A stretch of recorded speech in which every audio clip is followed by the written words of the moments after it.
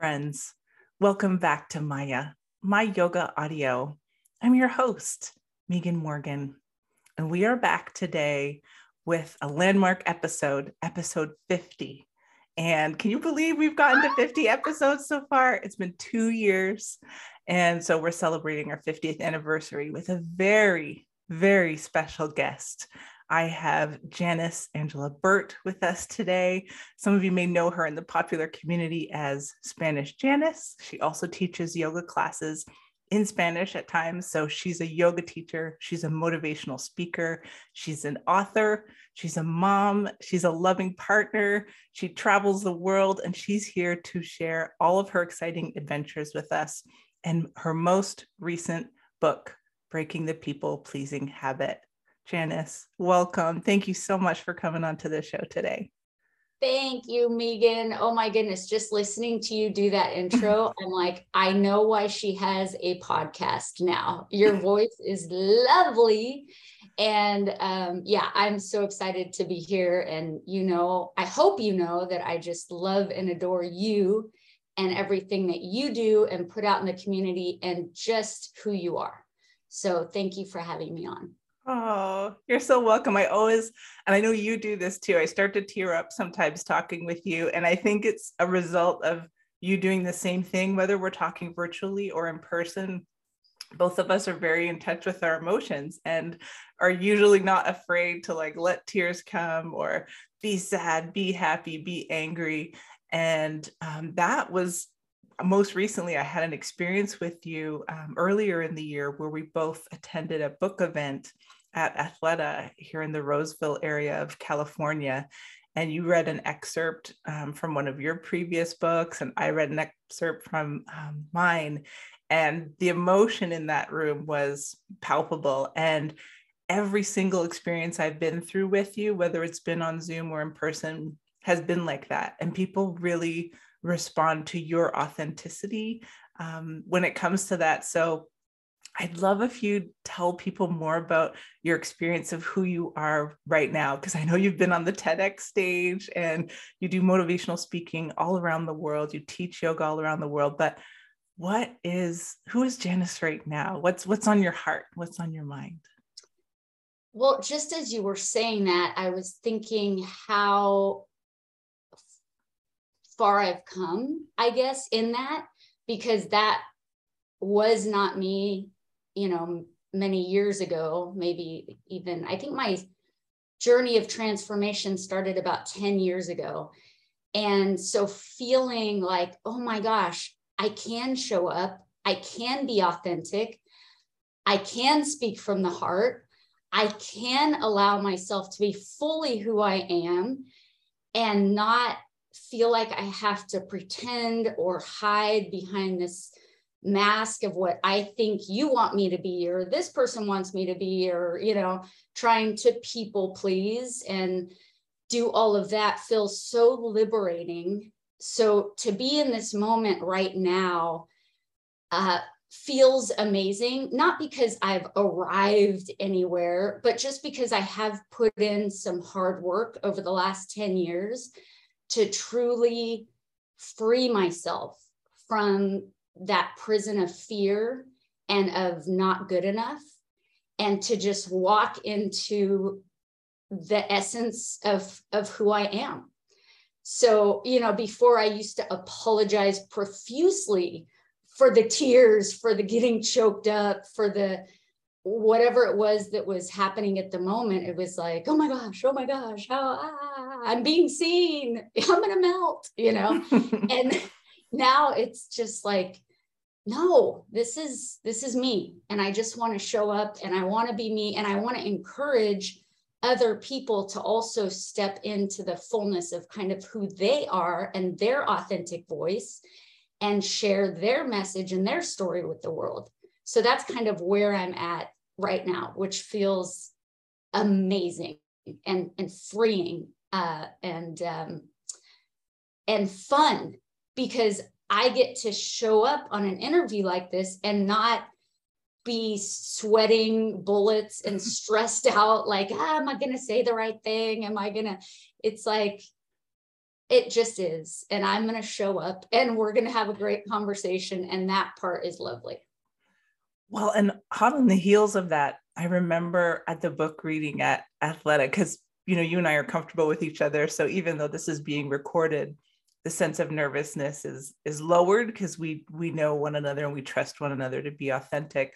But when you're in an unfamiliar space, sometimes that can be nerve-wracking, even though you're talking about something that's close to you and personal to you and you love. But I remember you pointing out your nervousness in that moment. Remember when we were at Athleta and you were like, because it's this information and what you're sharing is so vulnerable and there still is that sense. I'm curious if you would be able to expand on what it was like to speak at TED, what it's been like to headline a lot of these events that I've been seeing every time I go on Facebook or on social media. I'm like, oh, she's doing it again. And I think to a lot of people, it's like, oh, I love that for this person, but I could never see myself getting there. How have you walked yourself through each of these stages to get to that next level and wind up on a TED stage and wind up headlining these conferences where you've been a featured speaker? If you could tell us more about that.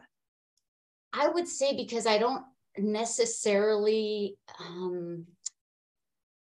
put my eggs in that basket of the result.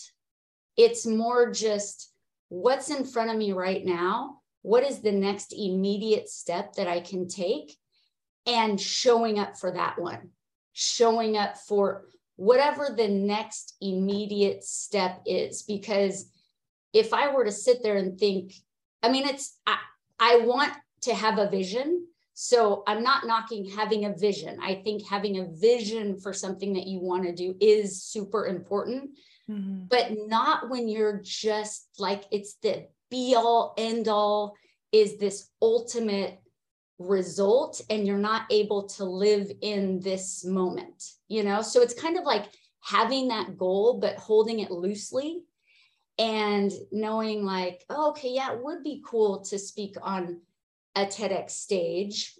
Now, what are the little baby steps that I could take just right now that gets me a tiny bit closer maybe to that goal, and then I don't feel so overwhelmed or so disappointed. Let's say if that thing doesn't happen, it's kind of like, just what's the next step? What's the next step? And so even for the TEDx talk, I feel like I cheated a little bit in the sense that it was during more the pandemic. And so there weren't a lot of in-person things. So my talk was recorded and done virtually.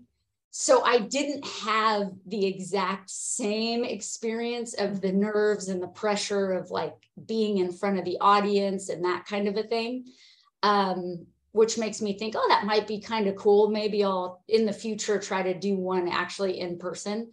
But yeah, I would just say it's the next step, the next baby step. Too many times I feel like we get so overwhelmed that we just don't take any steps, or we just don't show up at all. And then for sure, nothing's going to happen, if you're on that path. Would you say, I'm curious if your writing process and your experience of life led you towards wanting to be a speaker? Did that kind of flow organically, or how did that come about? As far as writing the most recent book, or what do you mean? Probably, I guess all of them, because you have 3 books total, right? And I know they came out of your, your personal life experience and wanting to share that with the world. And I'm curious if kind of unleashing your voice in that format with the written word led you to want to speak publicly, or if they were more intertwined, or did somebody say like, hey, you have an amazing story to tell, you should be on stage? I'm just wondering about that. No, so all of that happened. So I went through a divorce in 2012. And so, yeah, that's 10 years ago. Crazy how time flies too. I'm like, oh my gosh, that's 10 years ago. So I went through a divorce, super rock bottom moment. I was very much a people pleaser, codependent, didn't know who I was, felt scared to just exist in the world, basically. But I just had this realization of instead of doing this victim mentality blame thing that I was caught up in at that point, like it's his fault, it's this person, it's that. I was like, but I'm kind of the common denominator in my own life. I am me, I'm here. What am I doing? How am I showing up in the world? So I decided that I was just going to walk through these fears that I had, because I could tell I was so stuck and paralyzed in that fear state that it had just gotten really, really bad. So I thought, okay, I'm going to join Toastmasters. I'm going to start speaking, because I knew I was holding too much in, and I needed to express myself, because like you said before, we're both very emotional human beings and have a lot of feelings. And I had gotten really good at repressing all of them. Mm-hmm. So I'm like, enough. I need to step out of that, and I need to start expressing my voice and sharing my experience. So Toastmasters, where you learn how to public speak and, share your story, I thought, well, that's a good place to start.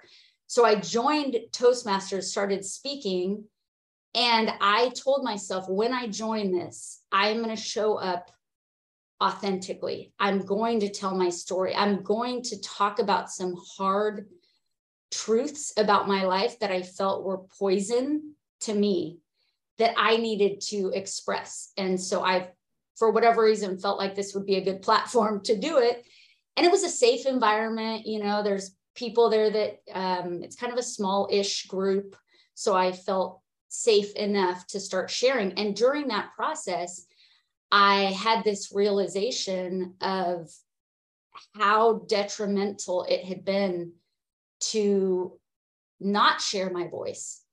And I would encourage other people as well. Just, there's something so powerful about speaking your truth. And I'm not saying everybody has to join Toastmasters and do it on a stage, but seeing a therapist, talking it out loud with a good friend, writing it down, mm-hmm. the expression of your truth and your story and those painful things it's so important. And it truly did liberate me. So it kind of was hand in hand. I spoke in Toastmasters about my life experience. And I remember the first time speaking about my dad and some things in my past with relating to him. It's scary stuff. You feel like, oh my gosh, how can I say this out loud? And I think even at our book reading experience, I had kind of those fears that show up again. But I can tell you that that was part of liberation for me. Oh, when I think back to that time now, when you say you were going through your divorce in 2012, I moved to Sacramento in the fall of 2013. And that's when I met you, because I met Leo, and it was through Leo Hickman. And I remember him telling me that he was in Toastmasters because we were doing this yoga in the park thing. And that's how I met you, because we were both teaching with him. Is that how you met Leo? Now I'm just curious. That's a side conversation, because I know he was involved. How the heck did I meet Leo? By the way, amazing man. It had to have been through some type of networking or Toastmasters events, but I cannot remember exactly where it was that I met him. But I do know when I turned 40, I decided on my 40th birthday, I was going to put on a self-love event. So I gathered some speakers, and I think we donated whatever money for the entrance fee to a yoga group. And I had Leo was one of the speakers that came in and spoke at this self-love event that I did when I was, so about 5 years ago.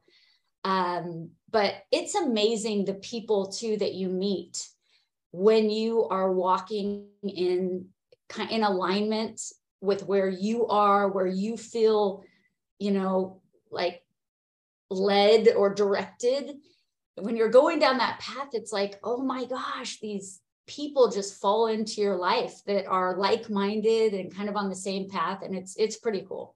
Yeah. When I think about that timing, you two were some of the very first people that I met in Sacramento, like within my first month of moving here. And that will be 9 years ago this fall. I know I can't get over it, but I'm thinking, wow, I had no idea at that time what you were going through personally. I just knew what I was experiencing of you as a person in that moment. I'm like, wow, like, people use this phrase a lot, but I do really mean it when I say like you light up a room. Like it's very obvious that you're engaged when you speak with somebody. You're like looking them in the eye and you're smiling from ear to ear. And I don't think there's a person in the world who doesn't appreciate being looked at and treated that way. And you have that for everyone. It's not just for me, right? Even when we're in group settings, I see you speaking with people and you're like looking at them or holding their hand or like talking to them really intently. And there's such a genuineness and authenticness to that. I just want to take a moment to thank you for modeling that example of love, like true human connection for people. And you've been like that since day one. So that's just one of the things that makes you so special. And I want to return to the yoga for a moment, because that is how we met, was through this kind of community yoga teaching experience. So I know you're also fluent in Spanish. You've taught yoga classes in Spanish, and you also travel to teach yoga. I wondered if you'd touch on that a little bit, because I love seeing your adventures and in acting. I think your acting takes you to different places, but how did you get involved, or what can people do to find out more about travel teaching? Oh, and it's a cool thing that I'm not sure how I found out about it, but it's called Fit Bodies Inc. Mm-hmm. If you go online, and this woman just created an amazing business. And she basically would go to these resorts. Actually, the way it started, she went to a resort. It was an all-inclusive resort. And the yoga teacher was one that just, was like a fitness instructor all around and didn't really know yoga per se. And so she was teaching it incorrectly. So this woman felt like, if you do certain things and you're out of alignment, you can injure yourself and things like that. So she just mentioned to the manager, it might be a good idea to have somebody who's actually certified, qualified to teach yoga. So anyway, long story short, she got involved in this business where now, it is like all around the world. You can go to, Club Meds, Secrets, all of these all-inclusive resorts. And it's kind of an exchange of your services with a vacation. It's like a yoga teaching vacation, which to me, I'm like, how amazing to be able to incorporate two things that I love. And plus, the one reason I started teaching yoga to begin with was because I know how to trick myself into doing things that are good for me. Because I knew how amazing yoga was for my mental, physical, and spiritual health. But of course, being a human being that I am, I was really good about talking myself out of actually showing up as often as I wanted to do it. So then I thought, well, if I'm teaching, I have to show up, I have to go teach, I have to be there. So it was like a little trick, that I played on myself. So it's even better because when I'm on vacation, I love incorporating some type of physical activity to my vacationing. I just do better mentally when I'm active. But sometimes I'll get in that mindset of, I'm on vacation, I'm just going to sleep in forever and like drink way too much and do all these things, but then I end up feeling like, not so great. Mm-hmm. So this way I can go and I teach every morning at this resort. I get to connect to people there. I get to feel good about myself. And then I have the rest of the day to like enjoy this amazing paradise. So anybody that teaches yoga or they do Zumba, different types of fitness classes, check them out because it's a blast to go do that. And having that balance in life of incorporating, that work-life balance where it can really flow and just feel like it's all connected. Yeah. that's one of the things that amazes me about watching you flourish, you know, even up close and from afar, is how you seem to, I'm sure there's moments of chaos, but you seem to seamlessly integrate all of these things. And I was hoping we could get back into talking more about your writing, because I know your newest book is doing so well. I don't know if you want to launch into more talking about that, or beginning with the first two books that you wrote and leading into that. But I just want to share with everyone how excited I am for your latest book and all your new adventures in life, and more about that process. That's one of the questions I probably get the most from people when I talk about my book. They have a lot of questions like, how did you get to this point? How did you publish it? How did you go about doing it? What was it like writing it? Who did you get to edit it? And there's a lot of process questions, interestingly. So I don't know if that's anything you would want to touch on, but also what the book is about, because I think everybody needs to read it. It's short, especially your last one. It's short and sweet. It's like 6 steps. Anyway, I'll let you talk about it.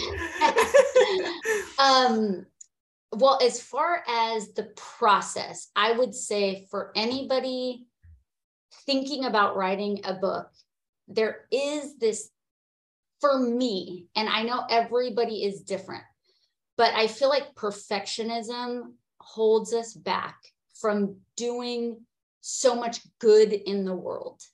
And so my book is not perfect. There are parts that irritate me because there are a couple typos in it and things where I just go, how did that happen? But part of it is because I was just kind of pushing to get it out there, because for me, it was more the message that I wanted to talk about than the perfection of my writing or that part. And even that, I feel like there is a balance to that. You obviously don't want to put out crappy work, where it's just like, I don't care at all, and I'm just going to throw this out there. And, you want to be diligent and mindful and put out good work. But I just feel like there's something about that perfectionist tendency that holds people back from impacting the world. So it more is kind of, what is your intention with this book, with this message? And so for me, I signed up for a write your book in 30 days challenge. It cost me $99 because it was on my heart, like this concept of people pleasing. And because I had felt a certain measure of freedom from it and transformation, that I was like, oh, I feel like I could share a little bit about what my process has been, and that hopefully will be helpful for some other people out there. So I'm like, but yeah, where do you start? Oh my gosh, how do you put together a book and incorporate the stories and the points and all of that? So I was like, okay, I'm going to join this 30-day challenge. I joined it. I wrote a big chunk of it. And then I got really kind of stuck in like, how does this flow? How do I do it? So I set it aside for, I want to say like 7 or 8 months. Didn't look at it, didn't touch it, almost was just kind of like, I don't know if that's ever going to happen. That was like a cute little adventure. And then there was just something on my heart where it was like, just pick it up again, look at it again. So then I went through and did a little more of the analytical part, because the first 30 days was more that creative, like, okay, I'm just going to go. I'm not going to think too much about what makes sense, what doesn't. I'm just going to get stuff on paper after, of course, doing an outline and such. And then I went back and did more of the analytical and the editing and putting together the steps and that sort of thing. So that was my process in it. But my main encouragement for people that are looking, that just have it on their heart, if it's a heart thing, to follow that, first of all, and then to not get stuck in the perfectionism component, and to get help. Outside help is a beautiful thing. Yeah. When you got to the point, do you want to talk about what the 6 steps are? Or Sure. do you want people to read that more? I know the details are more in the book. But yeah, just tell us the title, I guess. Yeah, the main 6 steps. And what was the impetus that helped you? Because I'm not saying that they're right or wrong. I think they're brilliant. But I'm curious what led you to this. What's the feedback been? Because I know you've hosted a couple of like virtual and in-person events. Like, what's the feedback been to the book so far? I mean, fairly good, because it is one of those books. It's called Kicking the People-Pleasing Habit, a 6-step approach. So I kind of just broke down the last 10 years of my life. I had to kind of look at my life and go, okay, here was my rock bottom. Here are the things that I did. And here is where I am now, where I'm feeling good and free. And I'm still learning every day. You know, I'll catch myself people pleasing, saying yes when I don't really want to, and then being like, oh, that's interesting. You know, without that judgment or being critical on myself, just like, interesting, I did that. Let me think about that. And then just, I'm going to try better next time, kind of a deal. But the first step, which has to be the first step, is choose awareness. Because without the awareness that what we're doing is people pleasing, then, you know, there's no point in doing anything else, because you're not seeing it yet, you know? Right. So you have to have the awareness before you do any of the other steps. And the other steps are not linear. And, you know, it doesn't have to be this and this and this. Like, I realized I kind of did all of them together, that flow that we were talking about in life. Yeah. But it's choose awareness, identify and heal emotional wounds, which is a really tall order and a big one. The third one is to, let me see if I can even remember these.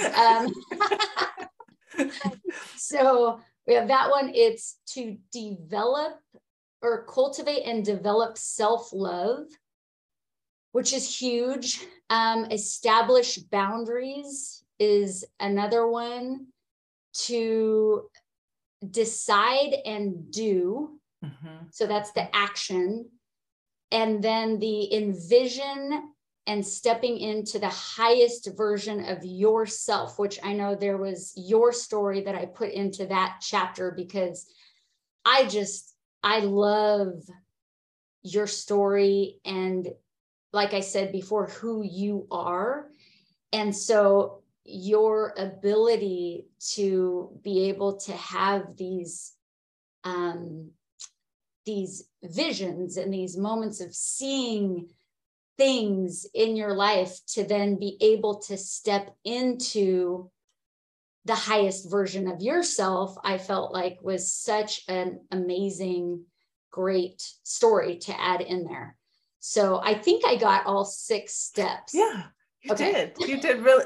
And I was so honored again that you had reached out to ask me about that, because I know your book was really a collaborative effort in some senses. I mean, you wrote it obviously, and it was your ideas, but you reached out to people in your life that you thought had a story to share that could sort of example the point you were trying to make, which I know for my brain, that helps me learn so much if I have an example to go by, because sometimes these concepts can seem really abstract, or you can't picture yourself in that situation, and hearing somebody else's story, for me anyway, always drives the point home better. And something I've been hearing a lot about, both from you and another guest who's been on the show a year and a half ago now, Quinn Yamamoto, she talks a lot, both of you talk a lot about codependency. And that was something I had, honestly, I don't think I'd ever even heard of it before, but in relationship to people pleasing, and you bring it up in your book and you bring it up when you talk live. I wonder if you'd maybe talk about that a little bit more for listeners, because I know it was something I've not been aware of. I didn't know what it was before the last year. And it seems Oh, related. It seems related. yes. Oh, absolutely. It's this loss of self. So not having a solid sense of self and trying to get that through your connection to somebody else. So being super dependent on this other person in your life to fulfill you, to validate you, to have you believe that you're good enough in this world. So you're just waiting to either get their love, get their validation, to prove yourself to them so that you can then feel like a whole person, like you're loved, like you're valuable, like you're worthy. And it really is like a siphoning, a leech. I felt like a leech, like I just wanted to become kind of just be in my ex-husband's everything. Okay. And have him make all the decisions, have him just do everything, is kind of what it ended up being in my marriage. And so I lost all sense of self, my voice, who I truly was, any of my values that I held dear. I would just be like, well, I'm going to just set those aside because this is what he wants. This is what's going to make him happy. And in turn, then I'll be okay because that will validate me. So that was kind of where I was at in my life. And it's just not anything I wish on anybody, because it's a sad place to be, to feel like a shell of a person. I mean, I literally felt like there's no me. So working through that, and that I think is why I started doing such interesting things in these past 10 years and just exploring and being curious about life. Because I had such a lack of a sense of self that I was like, I'm going to try bodybuilding. I'm going to try to run a marathon because that seems impossible. I'm going to write this book. I'm going to start speaking. I'm going to play tennis or golf. I'm going to learn these new things. I'm going to act because that just sounds fun. And, but I was too scared to do it before. So finding these things that made me feel alive, made me feel passionate, made me feel like I'm having fun, like life is an adventure. Oh my gosh, that's so fulfilling. And then when I am in a relationship now with somebody else, I can show up for who I am, like, hey, this is me. These are the things I like to do. These are the things I absolutely do not like to do and I don't accept. And, and then that other person can show up fully who they are. So part of it, I mean, I got married really young. I was 20. My ex-husband was 19. So we're figuring these things out together. And I just became very codependent. I'm understanding so much better now how that interplay works in both in a relationship and for a person. That was probably the best description. I love it. Thank you so much for sharing that. I think probably all of us, to a certain degree, if you're in any sort of relationship, needs to investigate that a little bit. Not saying everybody has that issue, but those tendencies that you described when it comes up, rather than immediately finding fault or flaw with that other person, looking at where you are in the relationship, what your expectations are, what your sense of self actually is, and also within that relationship. That's super helpful. Yeah. And the feeling, if you're clinging, I remember having this feeling of desperation. It's like I'm clinging, as opposed to releasing, surrendering, allowing is such a different thing than like clinging, desperation, forcing.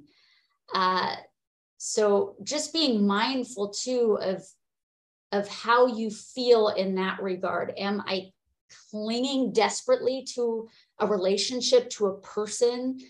And if so, just, getting curious about that.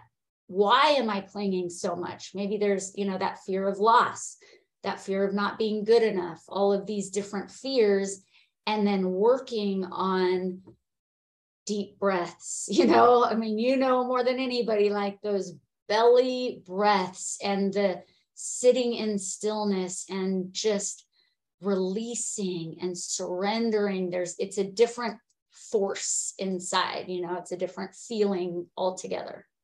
That brings me back to, we talk about, concepts of yoga, anything that, whatever you cling to is just going to run further away from you, whether it's a goal, right? Like if you have a vision, how we first started this conversation about becoming a public speaker, and you're like, don't be too attached to the results. Just be like, hey, this is something that'd be interesting to try. Why don't I throw my hat in the ring? Why don't I take these small baby steps towards getting there, instead of being like, I want to be a TEDx speaker and I'm going to just like run everybody over with my car to make sure that I get in there. There's a very different approach to doing that than just, taking these little bits of progress at a time and allowing things to unfold. And it's so hard because I know in our like go, go, go world, and you can get your book on Amazon in like 2 days, right? Which is a great thing for being able to access something that's going to help somebody.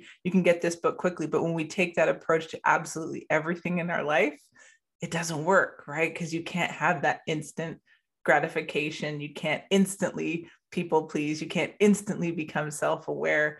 These are all the works in progress. And to return to your book for a moment too, that's when I keep rereading sections of it, because I feel like I need those reminders as I go through life. I don't feel like there's ever going to be a day, maybe when I like die for real, when I'm finally on that final deathbed, that you might come to that sense of having arrived at some place. But I sort of feel like that's what life is figuring out how to navigate sometimes repeat cycles, because you'll think you've mastered something and then it crops up again. And it's like, oh, I got to do this work again. And so I don't want people out there to be like, well, how can she get to this stage and I can't get to this stage? Like, why do I keep getting stuck in part 2 or part 3?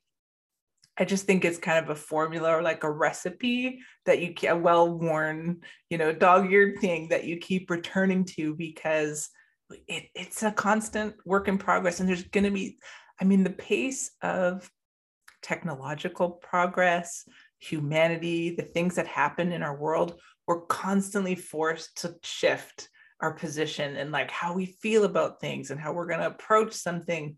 But we have to keep returning to these basics to figure out how we can respond. Anyway, that's my thoughts about it. But that was so well said. And I think that is 100% is like, let's go back to the basics, to, breathing deeply, to drinking a lot of water, to just sitting in the park somewhere and, watching the wind blow the leaves around. And there's something actually magical, I feel like, about being in that state, especially in the way our world is right now with technology. And this is something I talk to my kids about too, because just the state of frenzied angst and,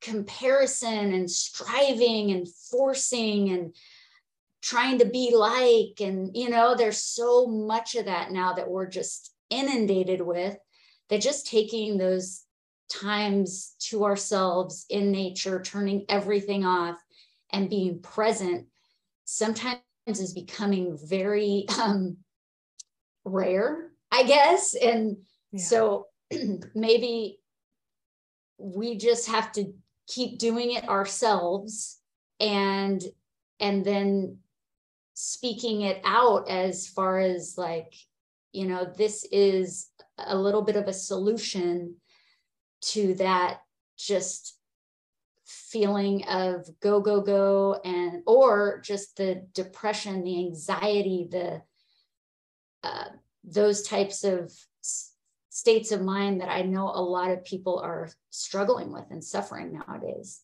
Mm-hmm. I'm so glad you touched on speaking with your children about this, because I know, you know, you're a mom and you're in a relationship with a partner. I'm wondering if you'd tell us more about your evolution as a person, as this constant work in progress, how that may or may not have changed things in relationship with your children, and the way you've spoken a little bit about with your partner, you know, allowing them to be the person they're going to be and having their boundaries, and same thing with you. So you're better together as a couple. What about with your kids? I think there's a lot of our listeners have both young children as well as adult children. My kids are adult age, even though they're still like 2 and 5 in my head. But I think parents everywhere are kind of like, how does that fit in your evolution? How is that reflected in your relationship with your children? What questions do they ask you? What kind of landmark moments have you or not seen? Have you seen or not seen in your relationship with them? Good question. So my kids are 18 and 20, which, Okay. like you're saying, is crazy. I'm like, they're adults. What the heck just happened? I don't even know. But I would say it's not even so much anything that they say. It's more how I am showing up with them now. Is I came from a house where there wasn't a whole lot of being, of presence. That's the best way to put it, of presence. So I didn't really have that example of when somebody's like really listening to you, or like you were saying, like you're their universe right there. If they're talking, you're all ears, you're all in, you're like there for them. So I didn't really have that as an example. So when my kids were younger, I feel like I was really good at doing all the practical things for them and getting them here but as far as being a good listener and just connecting to them, that's it, the connection, you know, like my heart is here, your heart is here, we're connecting, I'm asking you questions, we're going deeper.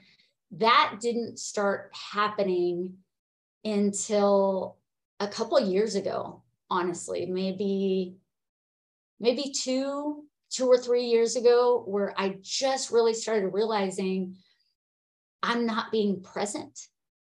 And so even if I'm there, we're here, my mind is somewhere else, I'm not actively engaged. And I think as soon as I had that realization, right, awareness, yeah, then I could start doing things to actually change that.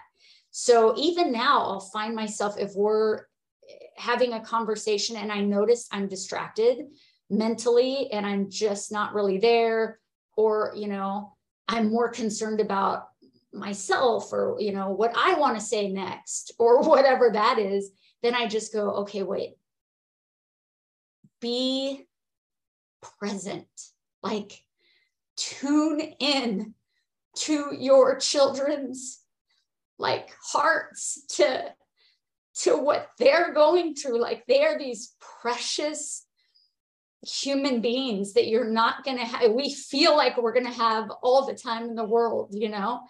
And I go, that's just not the reality. The reality is we're not. And I don't ever want to look back and say, man, you just weren't really there.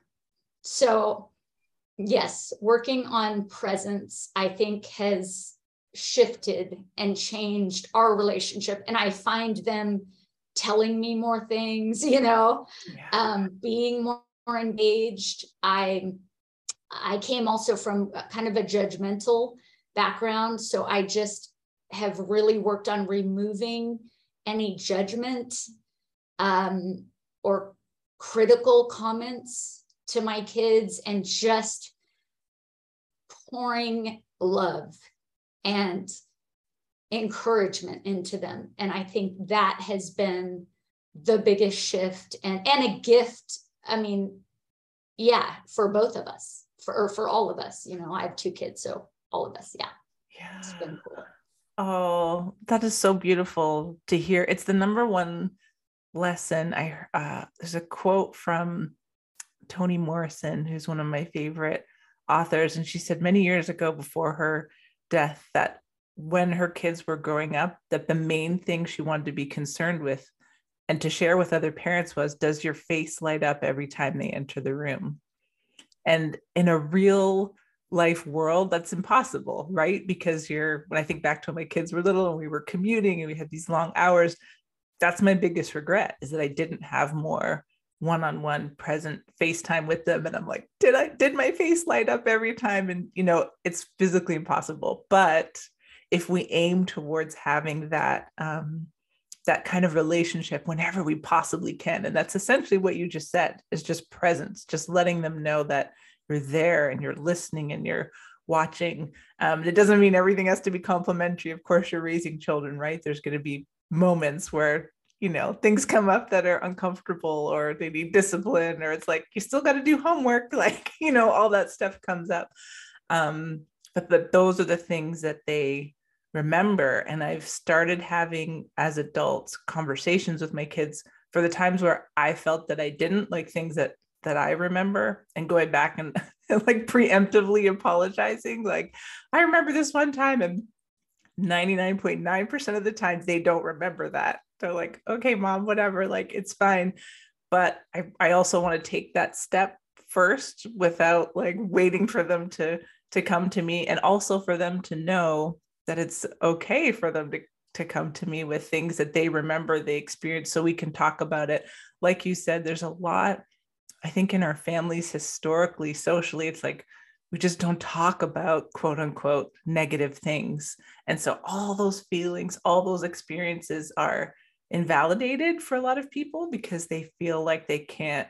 And it doesn't have to be World War II, World War III, like it can just be a conversation. But because it's been tamped down for so long, it becomes this big, ugly thing that we can't deal with. And so just being present for just that moment and what's happening right now between you and I, like it just can only, you can just make it be that moment. It doesn't have to be the 20 years that preceded it. So I thank you. Absolutely. And it's always going to be how you make someone feel. You know, they're not going to remember what you do. They're not going to remember what you say. It's how you make them feel. And so ultimately, yeah, that is the them feeling loved, them feeling accepted, them feeling encouraged. That's what I want to leave, you know, for my kids. And you're right. It is, it's different now that they're adults.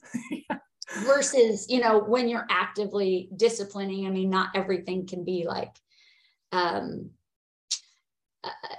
encouragement. I mean, sometimes you have to say, hey, no, that's not okay. We're not doing that. And, you know, but at this stage in my kid's life, yeah, there's something about love that changes people, not judgment.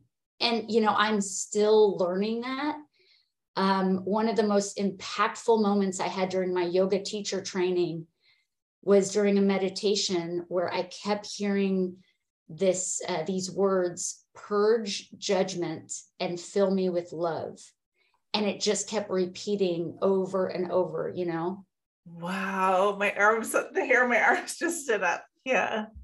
Oh yeah. It was powerful because in my mind somewhere, there's something that says, no, but if you love, they're not going to change. If you love, they're going to keep doing these things that are bad for them. And they're going to, you know, and it's like, no, if you love, people change, people transform, people, it's like a life vest, like a safety harness. It's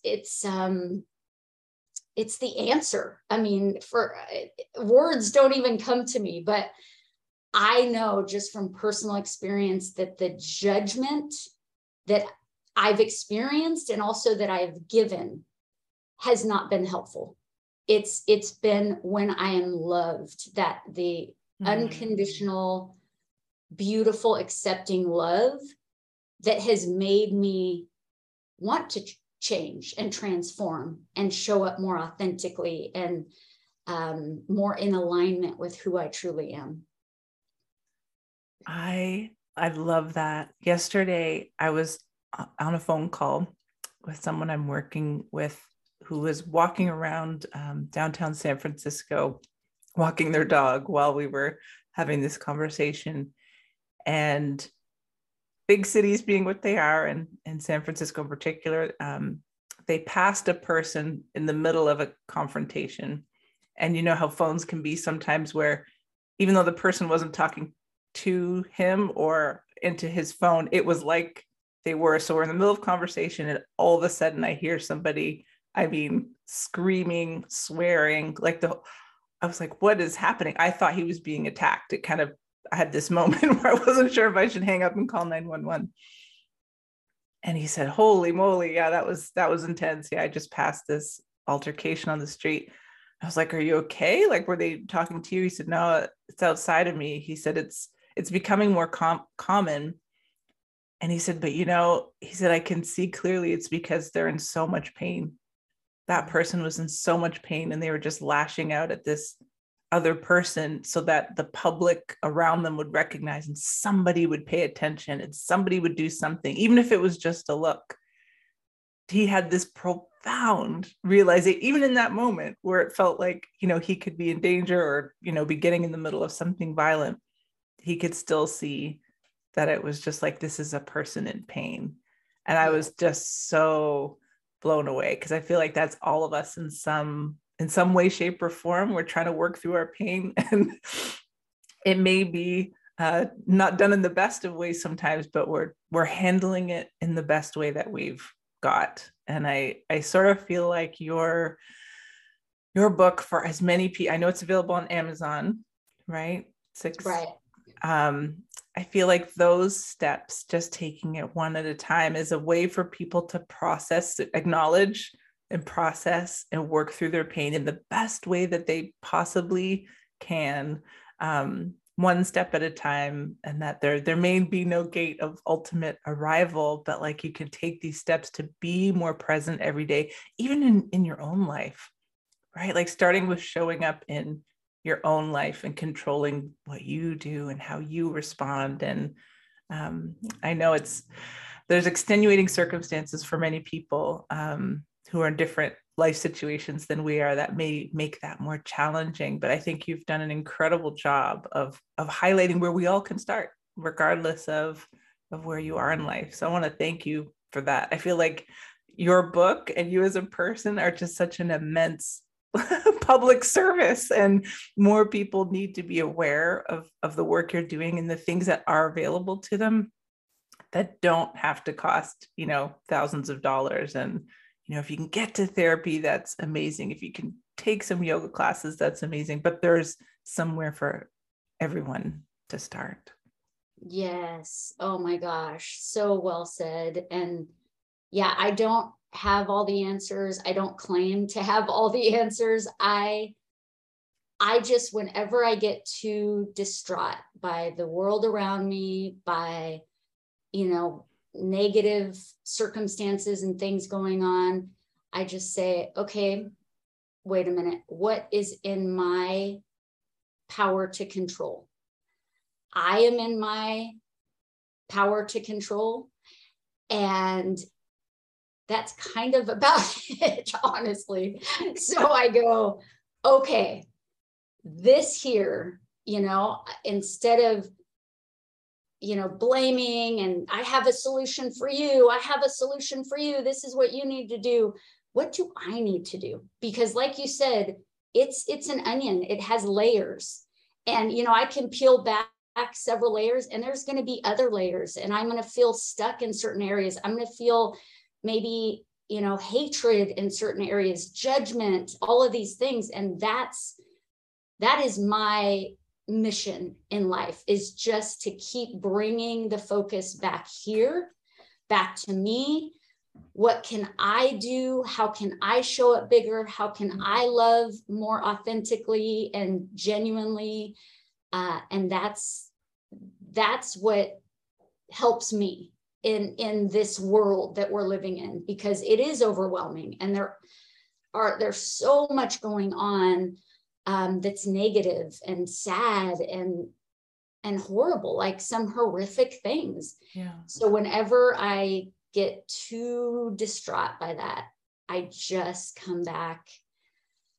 I do what I need to do, and then hopefully from that self-love that I'm working on internally, then it's not forced. There's just an abundance of it for the world, for those people that cross my path. So that's kind of the way I am working on showing up in the world. Yeah. And it's truly a gift then when people can witness that, experience that, right? Even if they're not in the place in their life to be like that, it changes something. I truly believe it does, to be in the presence of someone like you. I'm curious if there's anything you have going on where, like, if you're teaching any upcoming classes, or if you're speaking about your book, or if you have any speaking engagements or travel tours where people can engage with you, and where are the best places for people to find your book and to learn more about you and to connect with the work that you do?